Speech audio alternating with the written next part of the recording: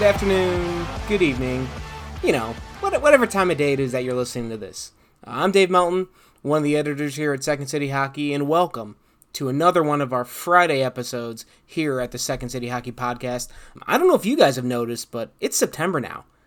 Hockey season's not just a rumor anymore. It might be here real soon. There could be legitimate, real, actual hockey topics for us to discuss. I mean, look what's happened in the last few days. A bunch of Blackhawks prospects are heading up to Traverse City tonight for a prospects tournament. Yesterday, the Hawks announced their training camp schedule. That starts next Friday. The whole schedule, by the way, at secondcityhockey.com. Feel free to check that out. So with all that in mind, we've returned to hockey as our topic on today's show, and we've got a really good guest for you guys today. It's Kat Silverman, a hockey reporter from The Athletic, from In Goal Magazine, a whole bunch of other places. One thing I did forget to mention while I was talking to her is she just did a really, really excellent deep dive into Sergei Bobrovsky, the goaltender who just signed with the Florida Panthers, and discussed the different workout regimen he started using that really helped revitalize his career. So definitely check that out after you listen to our conversation. Goaltending is one of Kat's specialties, although one of the things that we specifically discussed during our conversation is why she doesn't like being referred to as a goaltending expert, even though I think we've done that about a dozen times at Second City Hockey. But if you're curious about why she doesn't want to be referred to as a goaltending expert, just stay tuned for a few more minutes and you'll find out. Thanks to Kat for joining me. Thanks to you for listening. And sit tight just another week or two. We're going to have some real hockey things to talk about here on the Second City Hockey Podcast Network. In the meantime, here is the interview with hockey reporter Kat Silverman.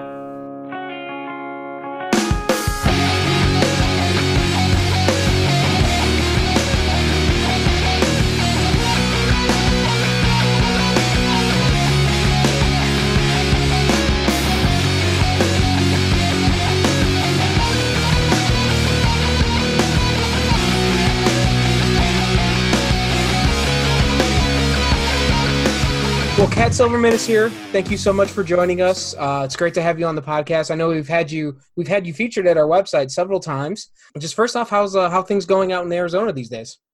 It's funny that you say that. I every summer I try to escape Arizona because it's a little warm. A little bit. And every year I try to come back. Like I try to time it so that I spend as little time as possible in the 115 degree heat. And this year I timed it just wrong. I left in early May so that I could go. Both of my brothers just graduated from college, got to go up to Chicago. One of them went to school in the Quad Cities, so we got to spend some time there. Spend some time in Madison, in the cool weather. I was like, yeah, I'm escaping Arizona. Joke's on them. Got to go to Colorado for a goaltending week. And while I was on those trips in May, I kept seeing all of my friends in Arizona posting on Facebook saying, it's so chilly. Wow, we can't believe it's so cold here right now. It's in the 60s. I can't believe it. It's usually in the hundreds by now. And I was like, oh, well, maybe it's going to be a mild summer. But it just got delayed. So I showed up on August 19th, and it has been 110 or above every day since. Oh, my goodness. So I very severely miscalculated this year. This is God punishing me for trying to escape the natural cycle of the Arizona seasons. He's like, joke's on you. I'll make sure you get them all. I know some snowbirds that flood the Chicago area. I went to Arizona, and actually I was out there in September one year. And during the day, I think it got up to 100.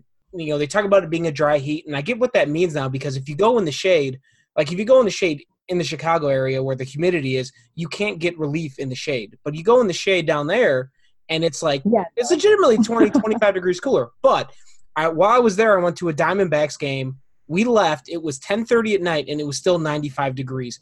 And I don't care how dry the heat is. At 10:30 at night, it's not supposed to be 95 degrees. Yeah, my first I moved here in 2015 for the Coyotes, actually. And my first summer here, I was this massive baby about the heat. I was born in Baltimore. I lived in New York, lived in Houston for a while, and I thought that was too hot, and it was 20 degrees cooler in Houston. So I told myself, I stayed inside all summer, and I didn't even attempt to go outside. So I didn't learn about the true nature of the shade and the dry heat because I was a hermit. And so I tried checking my mail only at midnight. and was given this super rude awakening when I went out to check it at midnight one night, and it was still 109 out. Oh, I was like, what is going 109 at on? midnight. Yeah. But the next year I finally decided to suck it up, and it's like you said, when you go in the shade, it's not that bad, and sweat works correctly in the dry heat. Like that's really the big thing is, your sweat like actually evaporates, and that's what your body is supposed to do. So Oh yes, that's a you very off. big difference too. I have As heard long as that from you the snowbirds I know in Arizona too. like as long as you wear loose clothing and light clothing, like don't wear jeans, but if you're wearing shorts and like a loose light t-shirt or tank top, you can stay cool when it's 115 degrees out because your sweat works properly. It doesn't I stick will. to you, so. I'll take your word for it. But we brought you on the podcast. We appreciate your weather input, but that's not why you're here. And as everybody that every time we reference you on the website, we always refer to Kat as our goaltending expert. And I wanted to ask you specifically, what is it that makes one a goaltending expert? What is it? How did you become interested in this position? And just what led to you becoming so interested and knowledgeable about being a hockey goaltender? You ask what it takes to make someone an expert. I'm still kind of not sure. Okay, well, I mean, I've been trying to convince people not to use that term with me. okay, all right. Well, then I will. Funny, I'll go back and edit that out afterwards. Oh no. It's funny though. You hear people called experts for anything, and I think with goaltending in particular, really the only qualification to be an expert is knowing what you don't know.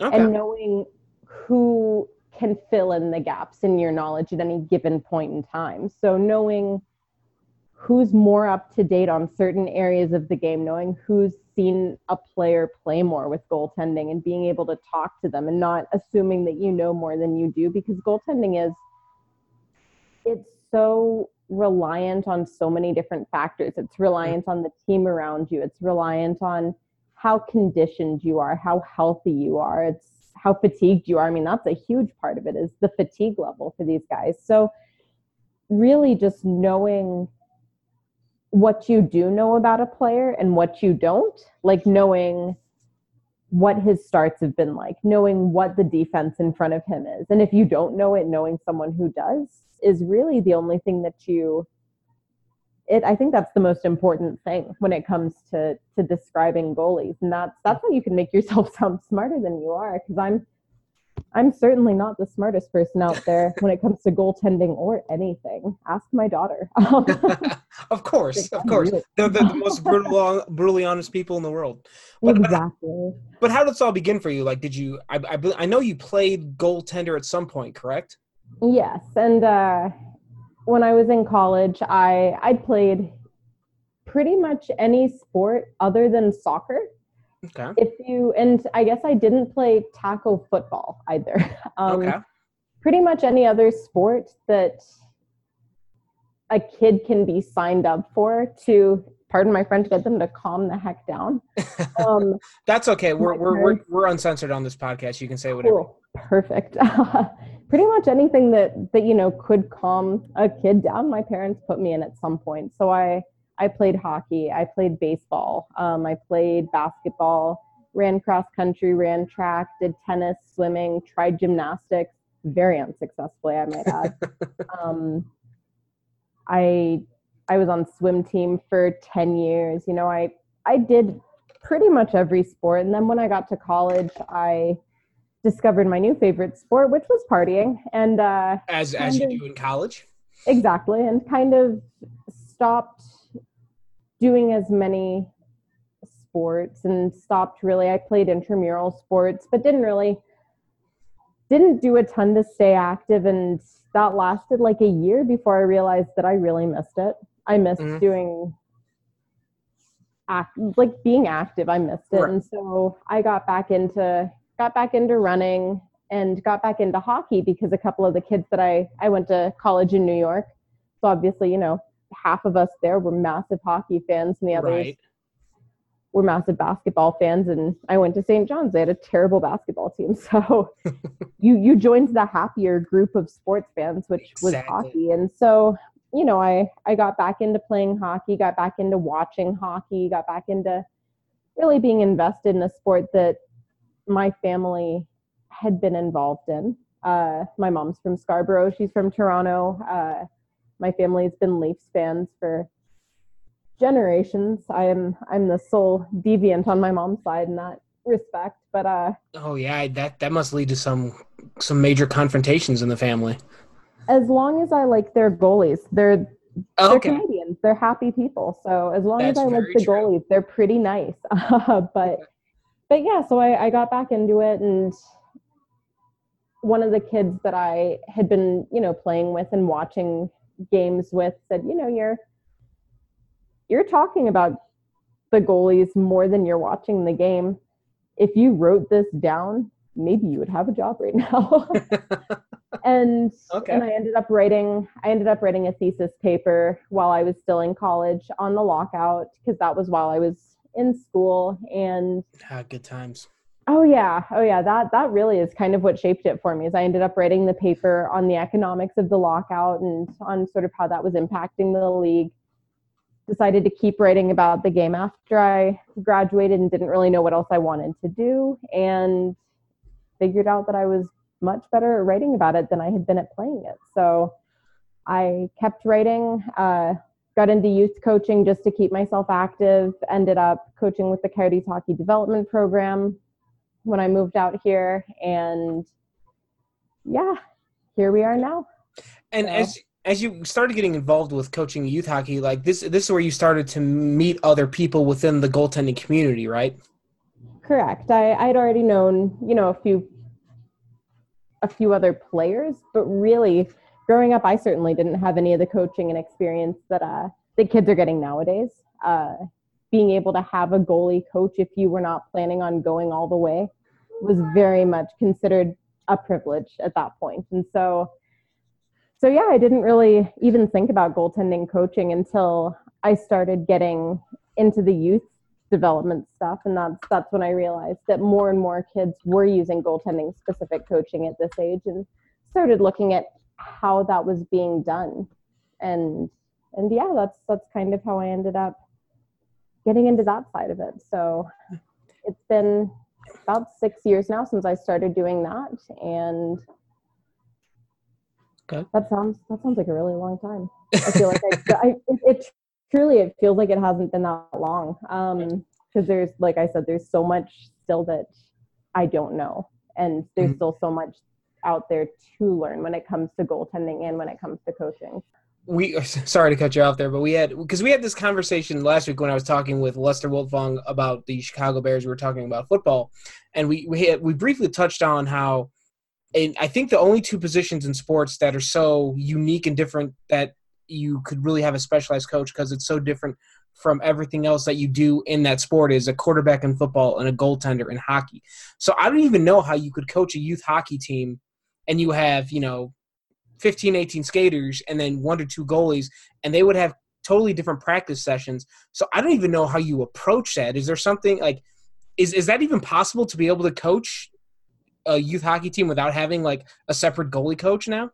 I think the biggest part of it is and obviously every kid's path is different. Some kids, they beg for goalie pads from the time they're 4, and I'm not going to tell parents, don't let your kid become a goalie until a certain age. But I do think that it's more important for teams to let every kid try being in net at an early age. So on a youth hockey team, I don't think you necessarily need a goalie coach at a young age for a team. Okay. I think you need it for like clinics and camps.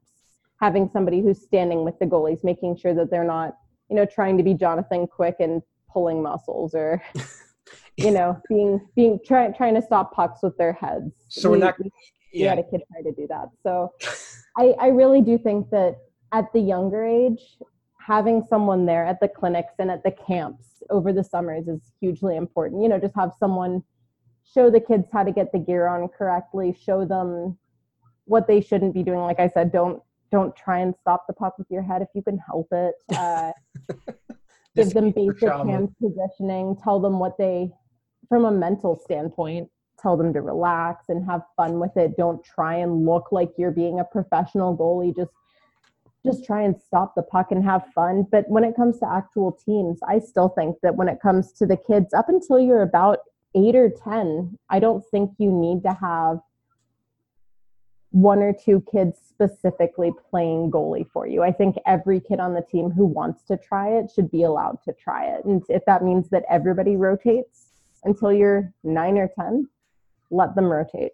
Let every kid try, because it gives everyone a better perspective too. If you've played goalie for your team 5 or 6 times when you were younger, you understand how the pacing's a little different, how the timing's a little different, how the approaches look different when you're in net versus when you're one of the skaters. So the biggest thing when it comes to youth hockey is making sure that every kid understands what's happening for the goalie. But I don't think you necessarily need someone to be, and I think that's kind of the case for football too. I think you don't necessarily need to have kids boxed into being a quarterback until they're older too, because everyone should be able to give it a shot. I know some kids, their parents think that they're going to be the next Corey Crawford when they're 7 and spend $1,200 on pads for them. But I don't think that should be the norm at all. Well, I think that's the biggest hurdle right there you talked about, because not every set of parents can drop $1,200 on goalie equipment for their kids. So maybe I think I like the idea you mentioned there with somehow if we had just team goalie equipment. I don't know how well it would fit every kid, because every kid's differently sized with their height and their head size for helmets and whatnot. But it seems like having a rotating cast of goalies, and like you said, just giving every kid an exposure to that position. I get them started at a very young age would be a huge development for them. It's funny you say that. Over in Finland in particular, teams do own the goalie equipment up to a certain really? Okay. Yeah, and kids are allowed, because they want to make sure that it's the responsibility of the team to provide for the goaltender, not the richest parents. That is such an interesting concept. When it comes to the masks, because that's the biggest thing, is the pads. Your pad can be a little bit longer, a little bit shorter. Right. That's not going to make a huge difference, especially at the younger age, because very few kids are going to be able to lift the puck off the ice. Very few. Okay. That's a good point. Really the biggest thing is making sure that you have a helmet that fits, and you can use a skater helmet at that age. You don't need to have, Corey Crawford's mask. You don't need to be dropping that much money on a mask at that age. Once you reach, and for some 9 and 10-year-olds, they're talented enough that they're playing on a good enough team that, yeah, they do probably need to invest in a mask because the shots are going to be harder. But for most kids, especially if you're just playing house league and you're just having fun, you're not going to be facing shots that are hitting you in the head. So as long as you're wearing adequate protection, which is a skater helmet that fits you properly, which every kid should have on the team anyway, you should be in business. So, yeah, just slap a full cage on it and they're good to go. Yeah. And so that's the biggest thing is making sure that there's available pads. And obviously, like you said, it's not going to fit every kid the same. There are some kids that are is it Andy Reid who was a foot taller than the other kids? Yes, that punt, pass, and kick video, I always crack up when I see it. So, obviously there are going to be a few kids that are like that. A few Ben Bishops. And those, generally the equipment should be owned by the rink, not by the specific team. So you just borrow the equipment for the next age group up, or maybe the next 2 or 3 age groups up, depending on the kid. But you just, because you won't have more than one team playing on a sheet of ice at a time. So in theory, teams really should be able to make that work. And there are some organizations that do that. Like I said, that's common practice over in Finland. I believe there are a few other countries that have been trying it out. I think the U.S. should maybe try it more. It sounds like it sounds like in theory a very good idea and something that makes a lot of sense to do, but that doesn't necessarily mean it happens. So yeah, it's and part of it is, when you ask a lot of kids why they got into goaltending, myself included, it's either because you were not a good skater So you were stuck in net because you couldn't keep up or because you really liked the equipment. And so it's very hard to tell a kid, hey, I know you love the equipment, but you can't pick your own. You have to use what's being used at the rink, especially since the skaters, sometimes get to pick their own sticks, and the sticks sometimes have cool colors. And, if you have an older sibling who's getting new goalie gear, but that's part of parenting, is telling your kid, when you have $1,200 to drop on a new set of custom Bryans, you can do it. There you go. But yeah, I think that's really, for me, on the youth hockey side, I think that's the biggest thing is giving every kid an opportunity to try, and making sure that somebody is at least able to recognize when they're doing something unsafe in net, which does happen sometimes. Right. So I guess shifting more to, the adult side of hockey. That sounds dirty. Sorry. Oops. It's all right. We're recording after dark. It's fine. You've been like studying, watching goalies, writing about goalies for so many years now. Is there a certain commonality you've noticed about successful goalies? Something that they seem to do, common ground that they all share, that makes them a good goalie? Like, I don't know if there's like a secret formula, but is there something that every successful goalie seems like they are able to do that makes them successful at the NHL level? I think it's self-awareness, because obviously, they'll tell you they don't, but every coach, every analyst, every goaltender has a preferred style that they think is the most conducive to success. Mm-hmm. And that inherent bias will give them a preference. And for me, I prefer when goaltenders stay a little bit deeper in the blue paint. So not Jonathan Quick? Yeah, and I prefer when they stop on their edges a little crisper. So once again, not Jonathan Quick. I'm not a huge fan of his style, but he's clearly able to make it work at the NHL level, and It's awareness on his part. He understands the way he plays. He understands what his weaknesses are, and he understands how to adapt to those. Whereas other guys, may not play the same way he does, but they may also not understand where their weaknesses are. Like, if you look at Jonathan Quick versus Corey Crawford is not quite as agile. He's not quite as smooth, and he's not quite as powerful with his lower body. He's calmer, he's better positioned, but he's not able to make those desperation saves with as much power and finesse as Jonathan Quick sometimes does. He can put himself in the splits and do a crossword puzzle. I don't think Corey Crawford can do that.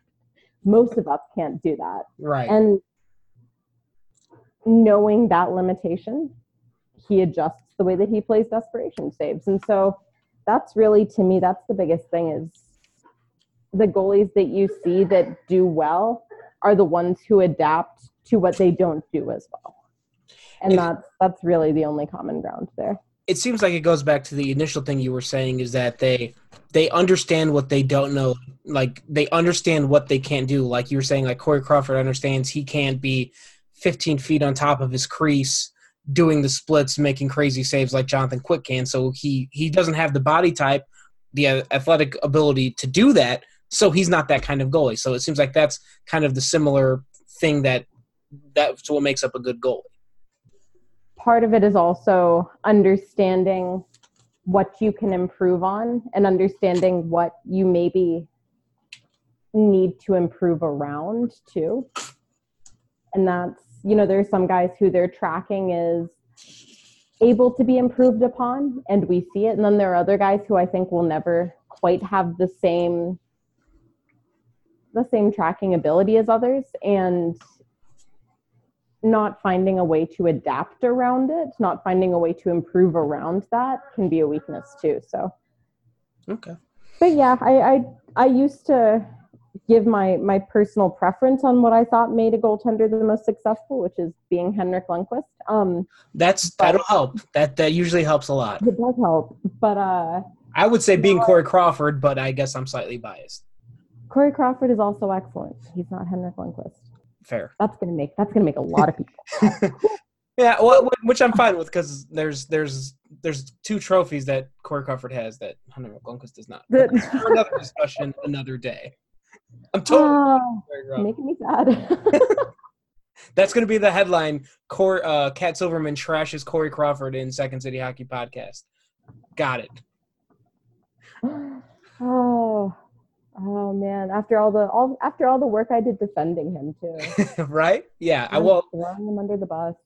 Yeah, I think there's been a lot of defending of Corey Crawford that's happened, which felt like it was unnecessary because it shouldn't have had to be done because he's been steady. Well, we can talk about this for hours, but I don't want to. That's kind of the case with, and it's funny you say that because I think it does go back to that whole stylistic preference thing. I feel like I have to fight people on Corey Crawford and Henrik Lundqvist, like you said, far more than should be even logical. Sometimes I feel like when you see a gif of someone standing in like a crowd of angry people and they're just like thrashing their arms in every direction trying to fight off the crazies, like that's how it feels sometimes, because there are a lot of people that really don't like Corey Crawford and a lot of people that really don't like Henrik Lundqvist, and I didn't think those existed before I ended up on Twitter. And I feel like with and then this is probably gonna come across as bad, but I feel like there's with the Blackhawks got so good so fast in the last decade that a lot of fans jump into the sport, and it's easy when you don't know that you don't understand something. And the goaltender position is very complex. I don't know a thing about it, but just based on results, I can tell you that Corey Crawford is a good goalie. But if you were someone that was very new to the sport and you saw goals go in and you didn't understand that it was the defensive breakdown that led to the goal, not the goaltender's fault, you could reasonably deduce in your mind that the goaltender's no good when it's actually the defenders that are no good. And I think that's what Corey Crawford's been victimized by at some points in his career. And by some points in his career, you mean the last 2 years, right? Well, yeah, the last 2 years. Not to be unkind to Connor Murphy, but former Arizona Coyote. Of course, you go to the former Arizona Coyote. Of course, you would.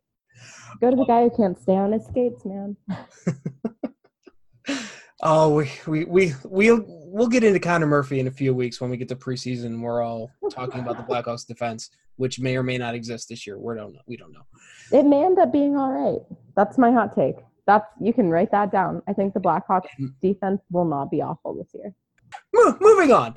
Speaking of Corey Crawford, one of the people that was very involved in his development and still heavily involved in the development of Blackhawks goaltending coaches is Peter Aubrey, who is the developmental goaltending coach of the Blackhawks since 2015. I guess he may not have made Corey Crawford into who he was. I guess he's more involved with the Colin Delias and Kevin Lincolns of the world.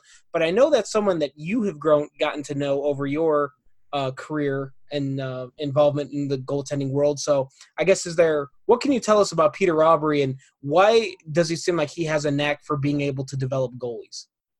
It's going to sound like I'm carrying water for him. That's fine. This is a Blackhawks podcast. Carry all the water you want. I try to be as objective as possible. I try not to, because I feel like if I become too water carrier-ish, that's not a word. Then I become Jim Matheson from Edmonton, and that's not where I'm looking to go. Shots fired. He doesn't know how to work podcasts anyway. It's fine. True. But I can't say it strongly enough. Peter Aubrey's one of the nicest people in hockey. He's truly one of the nicest people I've ever met in my life. And that both goes towards what is he like and towards how he's such a good development coach, because he genuinely cares about the success of his guys, and not just on paper, but like when it comes to their comfort levels. I remember we met for lunch one time. I think it was maybe last season, maybe the season prior, and just asking him about, the team, the goalies, and I asked him about Delia and how he was doing with the team. And he said that he was doing really well and that he had a really unflappable personality, which was good because he really wanted to, he was like, I feel like I'm constantly listening to make sure that nobody says anything mean about him because he's so pure. And he brought up the fact that Delia rides up to practice, like he rode up to practice one time on this beach cruiser.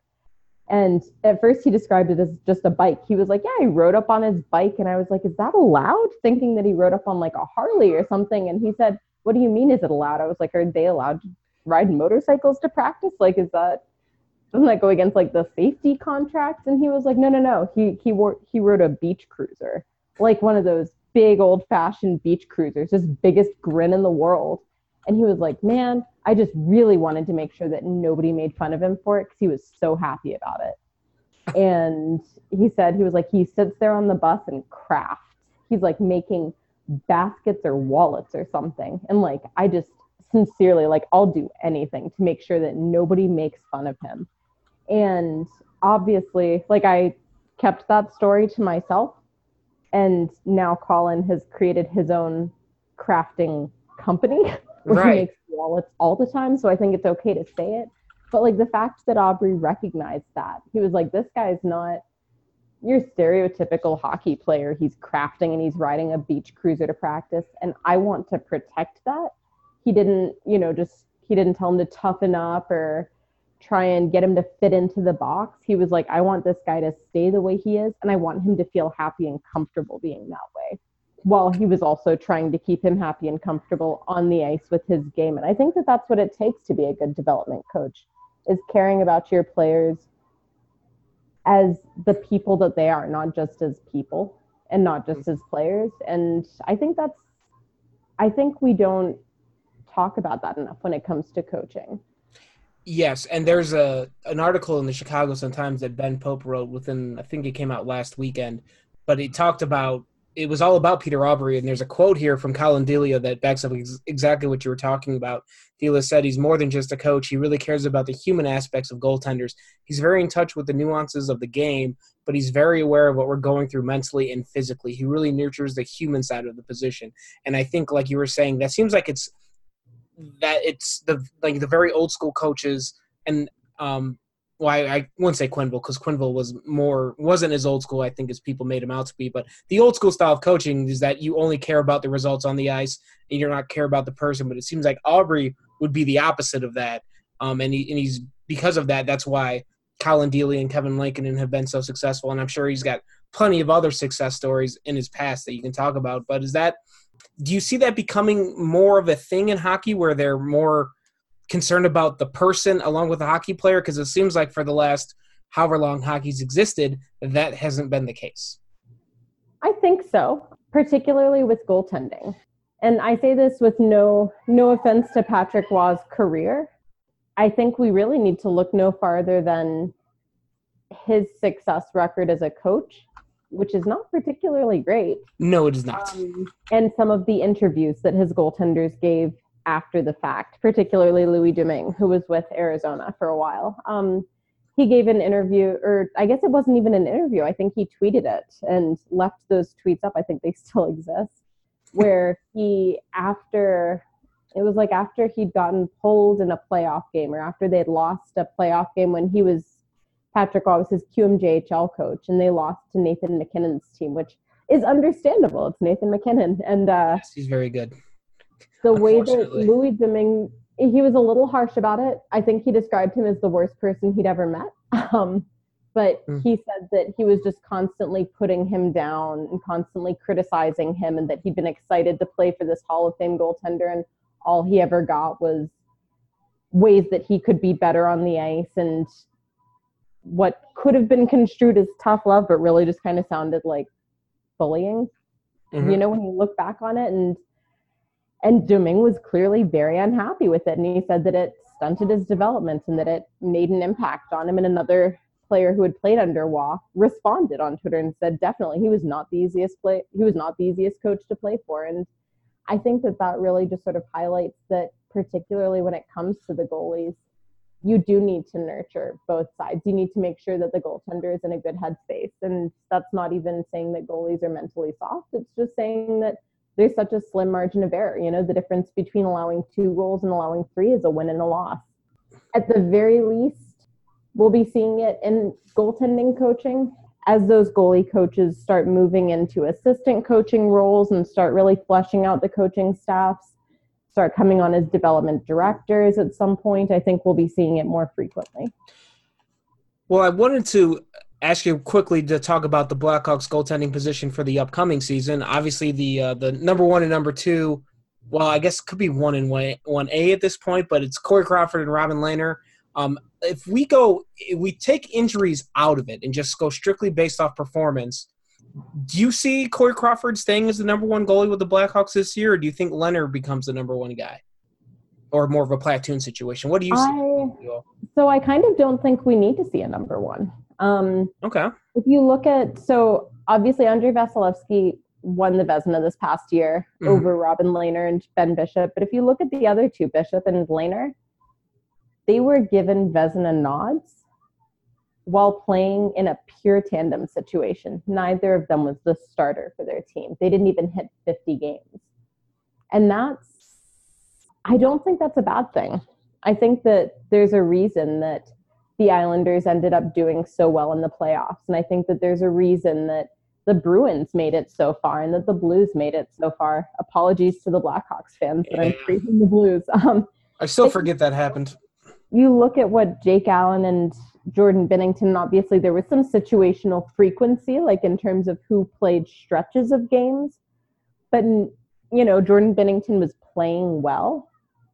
And they didn't just play him every game to the end of the season. They still gave Jake Allen games in there, and not just the back-to-backs. They gave Jordan Binnington ample rest. The Bruins, up until the last 3 or 4 games of the season, when they were trying to make sure that they secured home ice advantage, they had, I think that Tuukka Rask and Yaroslav Halak had a 2-minute difference in their game splits. They had played the exact same number of games, and one of them had played 2 additional minutes because one of them had gotten pulled for the empty net at the end of a game. And so that was really the only difference. And that's obviously, it ended up becoming a little bit more disparate at the end of the year. And obviously Rask carried them through the playoffs, which is, the playoffs are a different beast, but he was well rested.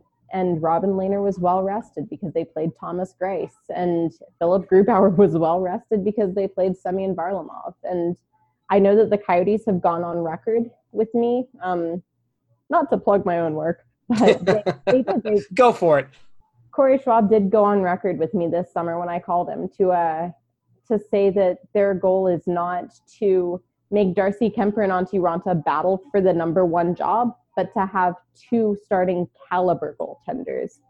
He said it's no longer about having a goaltender that can win you games and a goaltender that can relieve him. It's about having 2 goaltenders that can win you games. And I think that that's really, obviously I haven't talked to Stan Bowman, so I don't know, but I think that that's what they're going for with Crawford and Lehner. And obviously the health is a massive question mark kind of for both of them. We still don't know how Robin Lehner is going to do in a new city, in a new situation.